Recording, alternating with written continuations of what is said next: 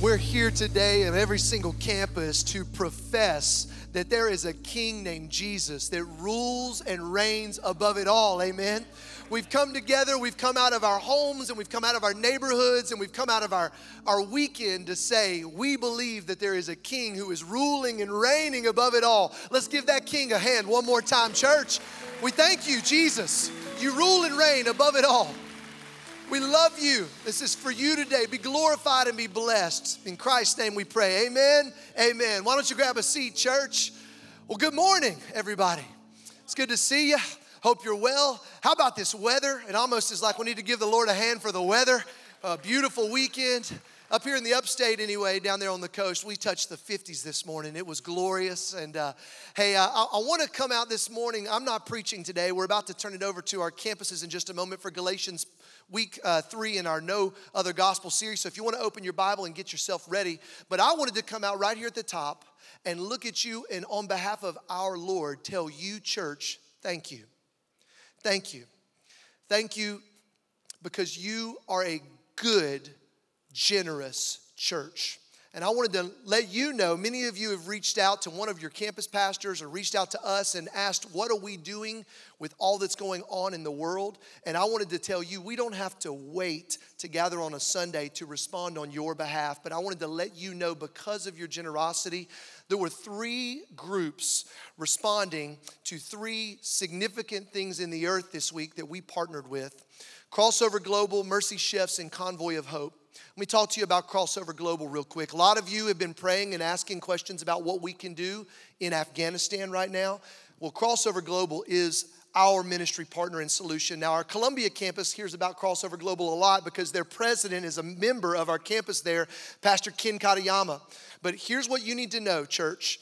This group, Crossover Global, has been planting churches in very difficult Islamic majority culture for years, and you have been partnered with them.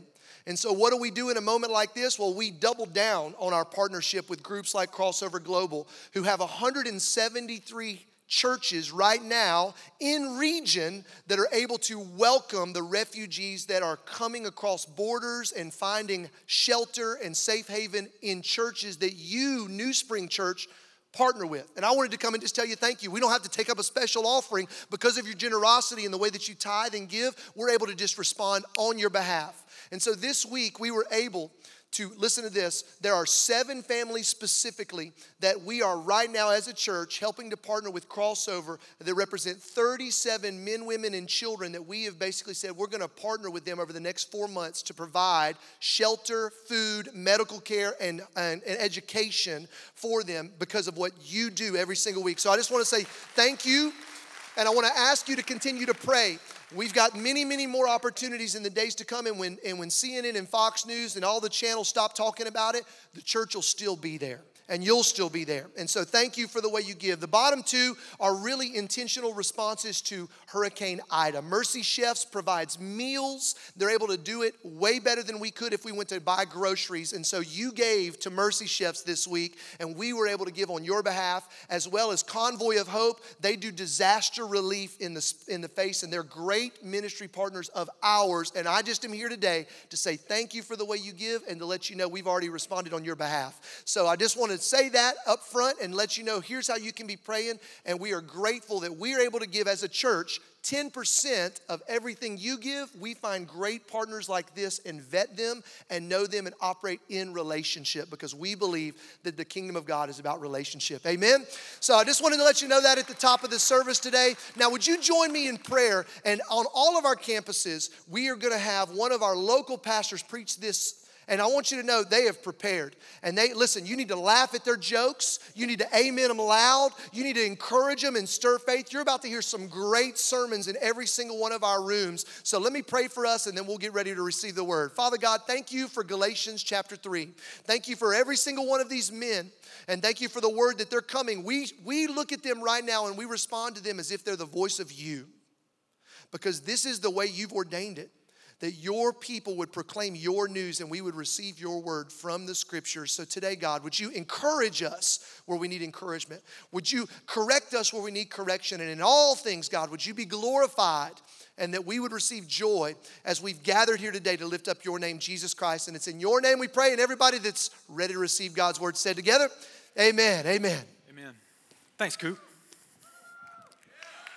Good morning, everyone. Hope y'all are doing well. I hadn't planned on saying this, but I want to piggyback on something that Brad said in reference to the Davis's video. How many of y'all know LJ and Danny Davis personally? Okay, they're a part of our campus. They're phenomenal people, and we support them. So like financially, in addition to like all the things that Brad talked about yesterday, man, there are dozens of organizations that we support as a campus, but we financially support them. So if you've given a dime to New Spring Church in the past, how many ever years? I don't know. Danny and LJ have felt that, so I just want to say thank you. It's a big deal if you're partnering with us financially. It's a massive deal. So, we are in the middle of a series called No Other Gospel. I am tasked with Galatians 3 today, and so I want to jump right in. Let's look at this. This is how we're defining the gospel for this series. This is going to be up on the screen for you to read along. I'm going to read it from right here. The gospel is the good news that Jesus died for our sins and rose from the dead so that through faith in him, we can be made right with God and enjoy life with him forever. Now, the reason that's important is because we all want to start from the same place and we all want to know what we're working with. That's how we're defining the gospel based on what the Bible says. Now, in week 1, Brad comes out and he talks to us about Galatians 1, and he tells us that Paul is writing this letter to the church in Galatia about 16 years after Jesus had died. And the reason he's writing this letter is because he sees some things happening in the church that are not good. So he's dialing 911. He's writing a letter of emergency going, if you don't change some things, there's bad news on the horizon. So Brad tells us that, and then Caleb comes last week to talk through chapter 2, and he talks about our drift bias. And one of the reasons that Paul is writing this letter is because he sees the church drifting. Now, the church in Galatia, they're drifting this direction towards legalism, towards adding things to the gospel that Jesus did not ask them to do.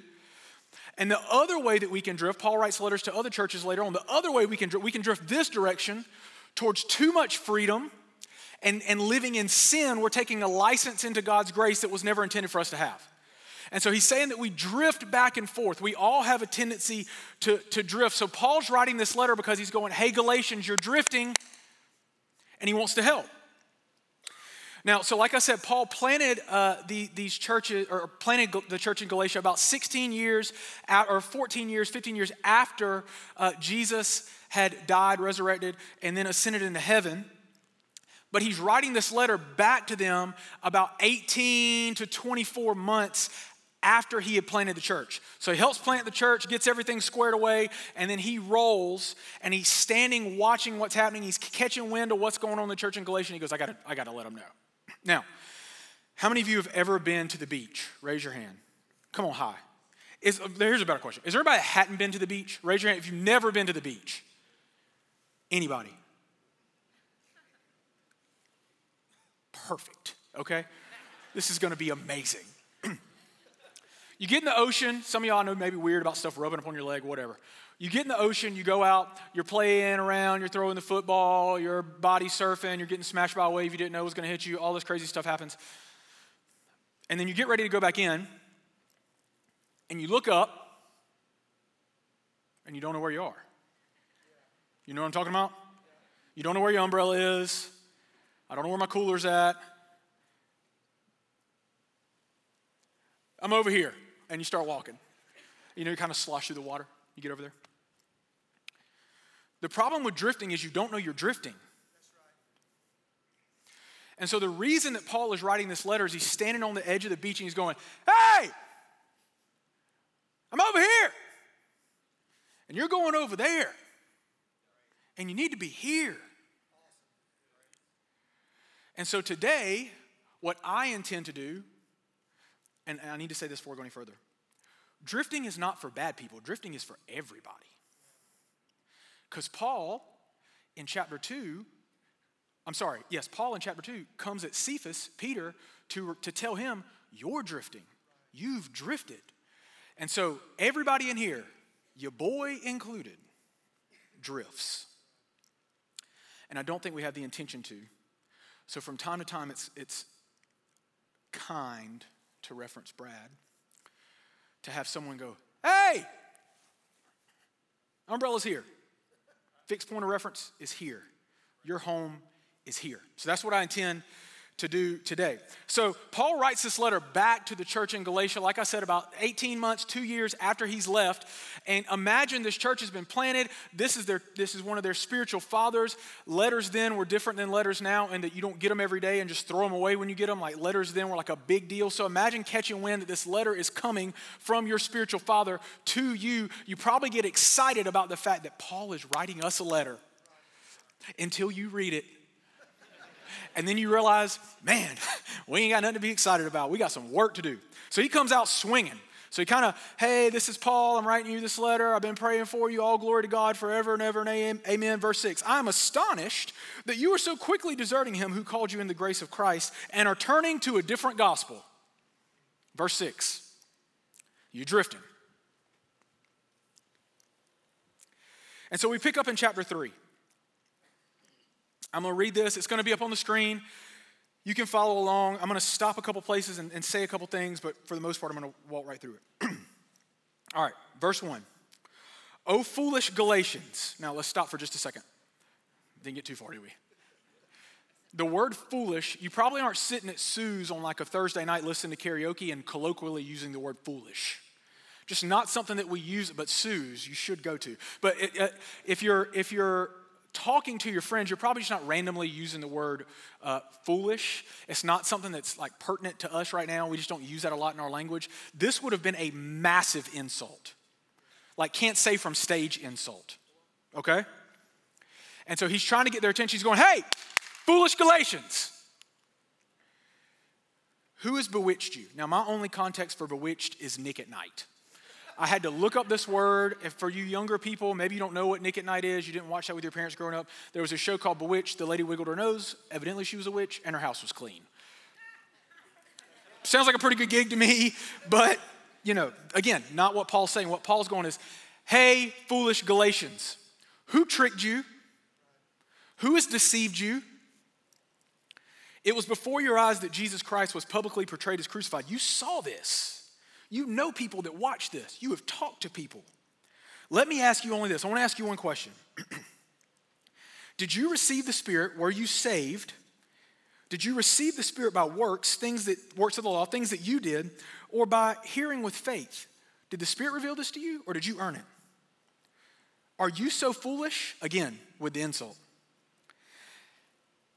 Having begun by the Spirit, are you now being perfected by the flesh? Something that God started, you're going to try to finish it on your own? Did you suffer so many things in vain, if indeed it was in vain? Did you do all this for nothing? Does he who supplies the Spirit to you and works miracles among you do so by works of the law or by hearing with faith? God supplies his Spirit. He works miracles that you get to see. Is that because of something you've done? No. Just as Abraham has believed God and it was counted to him as righteousness. So Paul is just coming out the gate. He's letting them know this has nothing to do with you. And when you start drifting towards it being about you, there's a massive problem there. So what Paul's coming at is this. Whether we drift towards sin or we drift towards legalism, we're drifting towards the flesh. Both of them are flesh. Both of them are relying on the law. Both of them are turning away from God and relying on ourselves. So I wrote this down. We drift towards our flesh. Us being in control, us saying what is right and wrong, us doing what we believe is best, us setting ourselves up to be God in our own lives. Setting ourselves up to be God in our own lives. We all drift, myself included. So as I was reading this and praying through it at Waffle House in Myrtle Beach, because we were on vacation when I was working on this, early one morning, I felt inclined to write this down. O foolish people of Anderson. Remember what we just talked about in verses 1 through 6. O foolish people of Anderson. Who tricked you? Don't you remember when Jesus was revealed to you? Let me ask you one thing. Did you receive the Spirit, were you saved from the works that you did or by hearing with faith? Oh, foolish people of Anderson, who tricked you? Don't you remember when Jesus was revealed to you? Let me ask you this. Did you receive the Spirit from the works that you did or by hearing with faith? It is God's grace through faith that you've been saved. If you have Jesus Christ, if you have recognized Jesus Christ as your Lord and Savior, if you've confessed with your mouth that Jesus is Lord and you believed in your heart that God raised him from the dead, then you've been saved. And if you've been saved, it is by God's grace through faith that he offered you that you were saved. So I've got one point today, and I'm going to spend a whole bunch of time talking about it, and we're going to hit it, so just stick with me. Point number one, remember you were saved by faith. If you got Jesus, if Jesus is your Savior, if you say that you are a follower of Jesus, if you are a disciple of Jesus, if you were trying to pattern your life after Jesus because of a revelation that you have received, it's because the Spirit gave you that revelation. Now, I want to poke my finger right here really quickly. If you hear that and you go, man, that's awesome. I've been a Christian for 30 years. I get that. What's next? You don't get it. Because that's it. That's all of it. That's the whole kit and caboodle. And what I want to ask you to do today is to lean into the reminder that is through God's grace, through faith, that you have eternal life with Christ. So would you close your eyes? If you're in, it doesn't matter, just everywhere, close your eyes, watching online, close your eyes, do this with me right now. Will you close your eyes and will you think about, if you're not a believer in the room, you just sit there and rest. It's okay. If you're a believer, would you think about when you gave your life to Jesus? When you remember going, oh, I'm a sinner, I'm in need of a Savior, I need Jesus, the Holy Spirit revealed that to you, and you said yes to it. Will you think about that? Think about the smells, think about where you were, think about who was with you.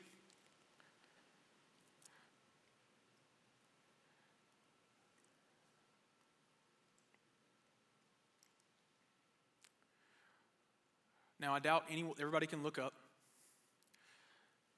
Anybody like you did all of these things and then all of a sudden the Sunday school teacher came to you and said, now you're saved. No, that's not how it works. Or you stopped drinking for 7 weeks or 8 weeks in a row and now you're saved. Or you read your Bible every day for 3 months and now it don't work like that. In your story, when you were saved, God revealed something to you. For me, I was in the 5th grade. I was in Miss Gergis's class. I went to St. George Baptist Church. My parents are sitting out here. They can tell you all about all this. And I remember as a 5th grader at St. George Baptist Church going, I'm in a bad way. I need God. I need Jesus. And I took my little behind and I walked down to the front and went, Pastor Art, I need Jesus. And I remember that. So there are a couple things that I want to point out here about when we receive Christ. The first thing is this: you cannot receive salvation from God without the Spirit of God. Now, there are two sides of that coin. I've said this a lot. You can't receive Christ unless God opens your eyes to it. God does that. He does that work in your heart. The Holy Spirit creates an invitation for you, and you respond to that invitation. So that's one side of it. The other side of it is this, and I feel like I need to spend a little bit of, I need to press here for a moment. For a long time, I thought I could be saved and not have the Spirit of God. Meaning that I could get out of hell, I could have eternal life with God and live how I wanted to here and turn my eyes and my ears away from the Spirit of God and not have the Spirit of God. And it don't work that way. When you get saved, it says in 1 Corinthians 12, verses 12 and 13, when you get saved, God gives you the Holy Spirit. So you've heard the language, I received Christ. Well, that's quite literal because in Romans 8:9, it says that you receive the Spirit of Christ when you confess that He is Lord and Savior. So you get the Holy Spirit deposited into you when you were a believer. This is something that I did not understand until I was probably 23, 24 years old. So I'm saved. I don't use air quotes. I think I was saved. I'm pretty sure I was saved. I confess with my mouth and believe in my heart, so I'm going to claim that promise. I was saved, but I'm drifting over here, and then I'm over here, and I'm drifting this way, and then I'm back over this way, and I'm just drifting everywhere. Because I'm not walking in step with the Spirit. Because I didn't understand. Nobody had ever told me that the Holy Spirit was deposited into my life when I gave my life to Christ. And so if you're a believer in the room and you've been following Jesus for any amount of time or trying to follow Jesus and you've been trying to do that apart from the Spirit, you can't. Go memorize Romans without the Spirit of God. You know what you could have? A lot of work in front of you and a whole lot of words that don't mean nothing. Because it's brought to life by the Spirit. Second thing, you can't follow Jesus. I kind of said this, but you can't follow Jesus without the Spirit of God. So here's the reason that the Spirit is given to us and deposited into us. Here, I wrote a couple of things down that the Spirit does. The Spirit sanctifies us. He makes us more like Jesus. The Spirit guides us. He gives us direction and helps us figure out where we're going. The Spirit feeds us. He makes sure that our soul is growing and healthy and we're becoming more like Christ. He protects us. He keeps us away from things that would harm us. He befriends us. He walks with us when things are tough and when we're going through a hard time and when we're going through good times. And he convicts us. That's a short list. He does a ton of stuff. But that last one, conviction, is something that I shied away from because I thought it was bad. Like I'd always been taught if I'm being convicted, then I'm doing something bad and that I don't want to do bad things. So I don't want to be convicted, so I want to stay away from it. When the reality is I want to put a new lens on conviction. Conviction is not bad. It is the Spirit of God letting us know that there's something better for us. So as a believer, as a follower of Jesus, as a disciple of Jesus, don't you want the better things that God has? Then let me tell you what you want. You want conviction. You need conviction. Conviction keeps you out the ditches on the road. Conviction keeps you from drifting this way and that way. And conviction can only come from the Spirit of God. Your flesh cannot convict you, not of the things of God. The Spirit gets us to the saving truth of Christ. The Spirit opens our eyes. The Spirit shows us our greatest need. This is what Paul is saying to the Galatians. And while the Spirit's doing all that, the enemy gets to work telling us that we can do it in our flesh, that we know better.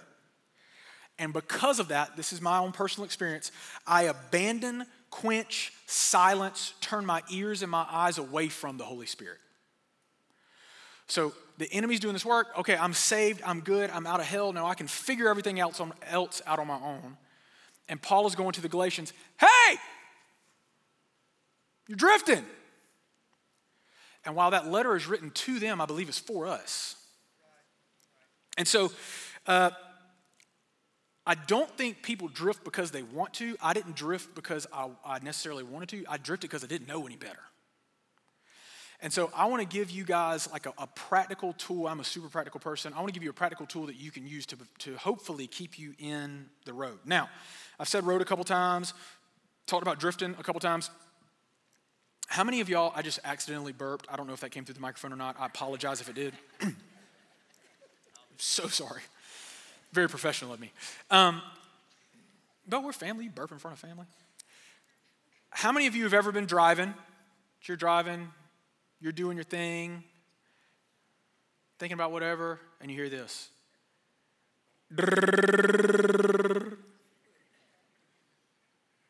Some of y'all just don't care.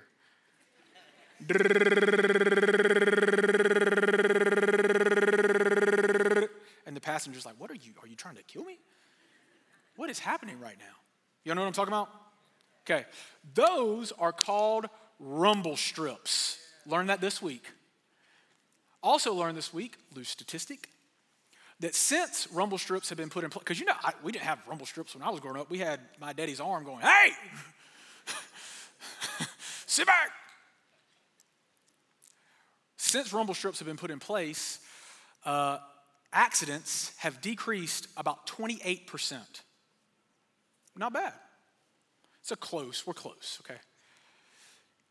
But think how many times you've drifted off to sleep or you haven't been paying attention or you've been doing something you shouldn't have been doing in your car, looking at your phone, whatever. And if it's not for that rumble strip, you end up in a ditch. Y'all know. or hitting something, or it just happens. God has given us the Holy Spirit to when we're about to drift into a ditch. It is a gift that God has offered you. Y'all want to be in? Does anybody in here want to be in a spiritual ditch? Didn't think so. So what you're saying then is you want the Holy Spirit. You want to kindle the Holy Spirit, because if we can quench, silence, turn our ears away from the Spirit, then what has to be true is that we can ignite, we can invite, we can do things to kindle the Holy Spirit inside of us. And so I've had to do this in my life. I have to do this now, and the reason why is because I drift. And so I want to show you this picture of this triangle.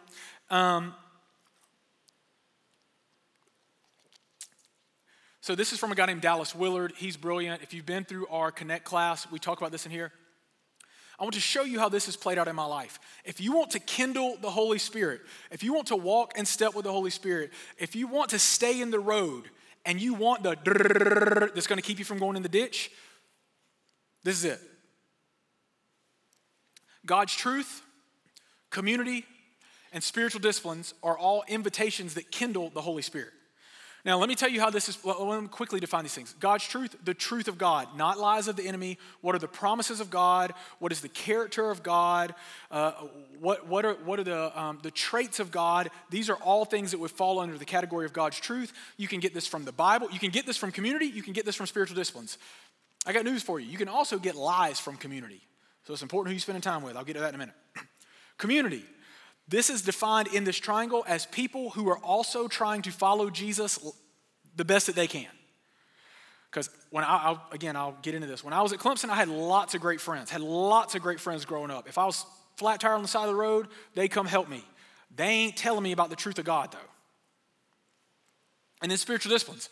Reading your Bible, prayer, fasting, tithing, praying, community is a spiritual discipline, getting time in God's truth, going to church. Those are all things that would fall into the category of spiritual disciplines. Now, I want to tell you a little bit about my story. I told you in the 5th grade, I gave my life to Jesus. From about 12 years old until 21 years old, there was very little of this. And it played itself out in different ways. And so, like I said, I had good friends. I didn't really have a ton of spiritual discipline. The truth of God that I knew is that who built the ark? Noah, who built the ark? Brother Noah built the ark. Anybody? Father Abraham. I mean, we can keep going. Y'all want to know some more? So, those are all truths. Those are things that are in Scripture, but they are not promises that I can stand on. When I'm being attacked spiritually, the fact that Noah built the ark don't really help me none. You know what I'm saying? And so, I go through high school, and I'm an okay kid. I get to college, I party a good bit, and I'm drinking a lot. And I get invited to a Bible study at the Woodlands that Coop's leading. I think it was on Tuesday nights because he preached his Fuse message for Wednesday on Tuesday, and then we talked about it. And for the first time ever, on a regular basis, I was hearing truths from Scripture that were for me that I could build my life on. I am around people who are trying to pursue God the way that I'm trying to pursue God. And I start reading my Bible and praying. So then I go to a party on Thursday night. Mind you, this is on Tuesday. Go to a party on Thursday night. Get ready to open that 5th beer. It's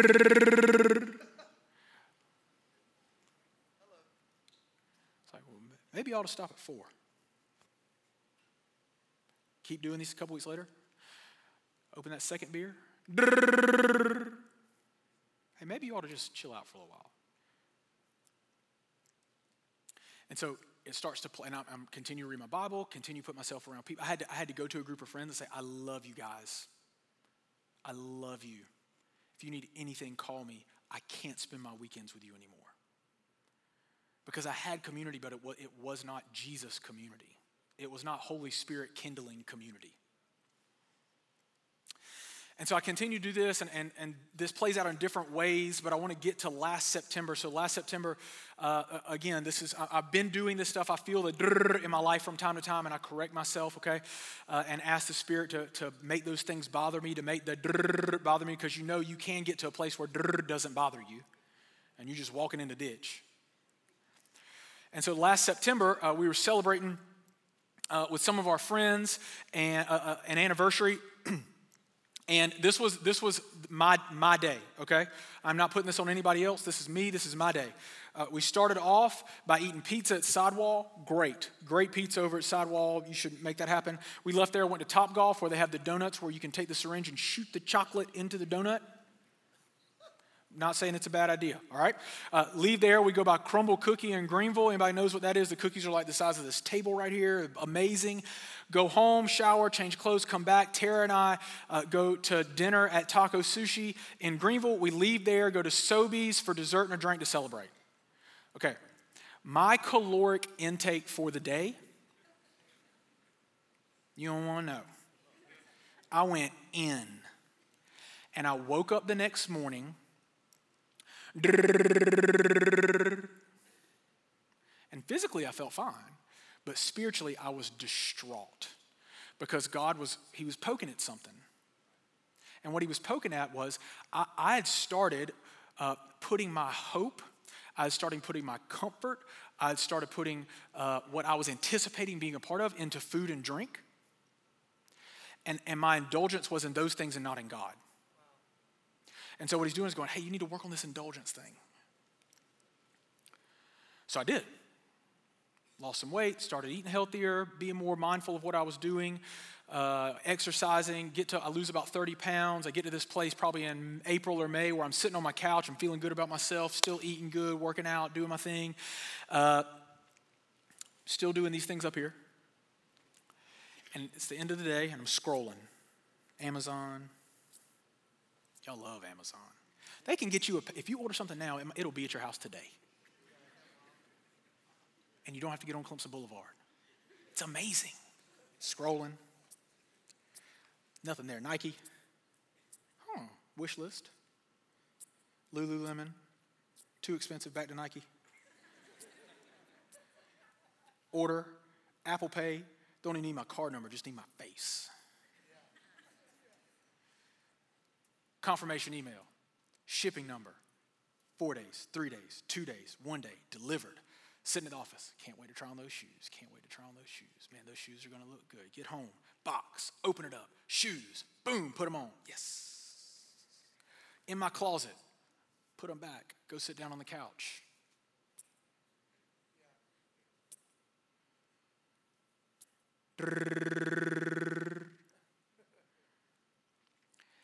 Hey, that indulgence thing, you're just moving it around. I want to give you joy from the well that doesn't run dry.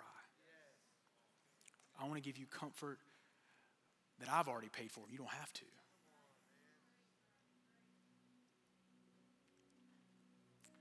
And so let me tell you something. If you hear me say that donuts that you can shoot chocolate into are bad, or that having a beer is bad, or that Nike is bad, don't drift over here to legalism. That's not what I'm saying. I'm not saying those things that are bad unless they are. Unless you're using those things to fulfill something that God intends to fulfill.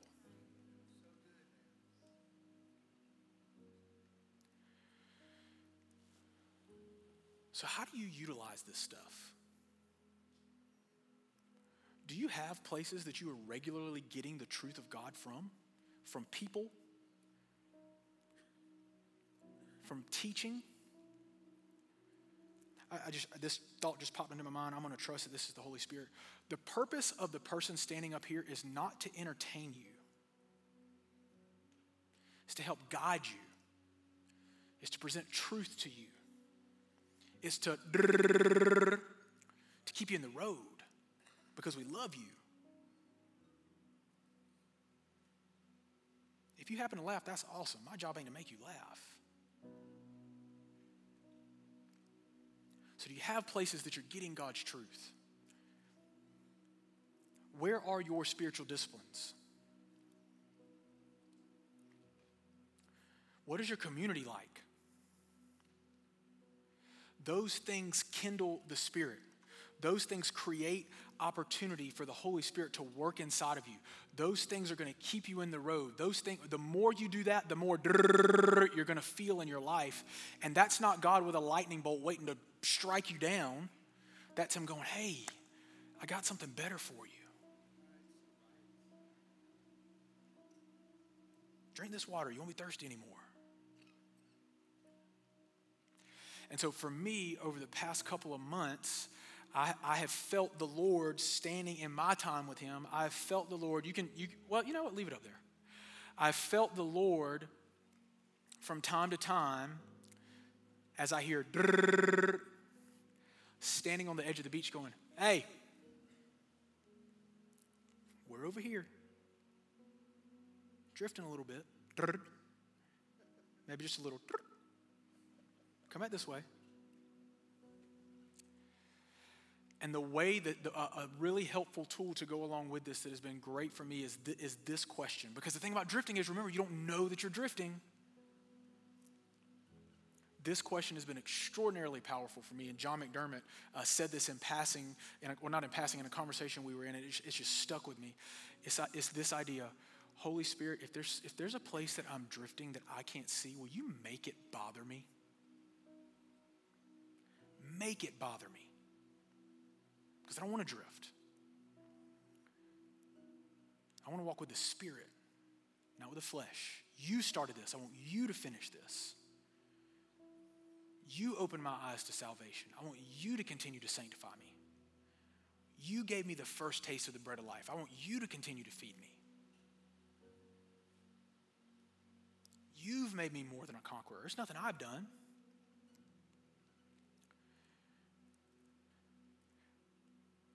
Very plainly, the Holy Spirit, God, is for you. He wants to see you walk in the road. He doesn't want you in the ditches. And so right now, I'm going to pray, and then we're going to have a little bit of time where we're silent. And I want to ask you, will you be bold enough to ask the Spirit of God if there's a place that you're drifting and ask him to make it bother you? And I want to encourage you, if you brought something to write with, if you got your phone, pull it out, pull your phone out. Go ahead and do it now before we start praying. Pull your phone out. Some of y'all already got them out. That's great. Pull your phone out, pull your notebook out, whatever you got. And I want you to ask God, is there a place that I'm drifting? Will you make it bother me? And if in just a moment we're going to sing and we're going to ask the Holy Spirit to come fill this room, to rest on us. And if you need to pray and confess something, if you need to ask God to fill you again with the Holy Spirit, if you need to talk to somebody about the saving grace of Jesus, there'll be folks down here on either side of the room that would love to talk to you. If you want to talk to someone about prayer, about being prayed for, maybe you're a college student in the room or you're watching online and your story is similar to mine and this is the first time you felt in a long time. But God's truth and community and spiritual disciplines will kindle the Holy Spirit. And as we step more into those things, God in his kindness will make it bother us if we ask him to. So let's pray together.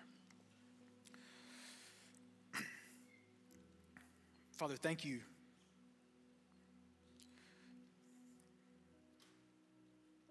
Song we sang at the beginning, all my life you have been faithful. God, you have been so faithful to me.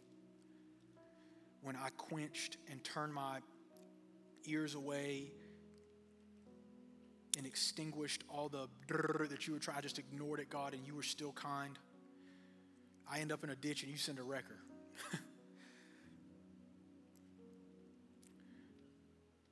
So Father, I want to ask now that you would give everyone in here the eyes and ears to clearly hear from your Spirit if there's something that needs to bother them, if there's a place where you've got something better for them, God. If there's a place they've added to the gospel and you've got something better, point it out. If there's a place where they're living in sin and you've got something better, point it out.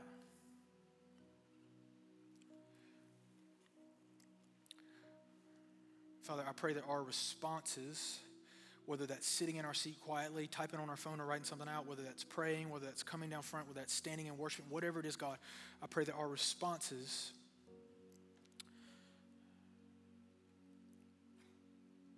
would be glorifying to you, King Jesus. And Holy Spirit, I pray that anytime we try to turn away from you towards the flesh, we start to drift, that in your kindness, you wave your arms, tell us where, here's the cooler, here's the umbrella, and along the way, so that we know that you're with us.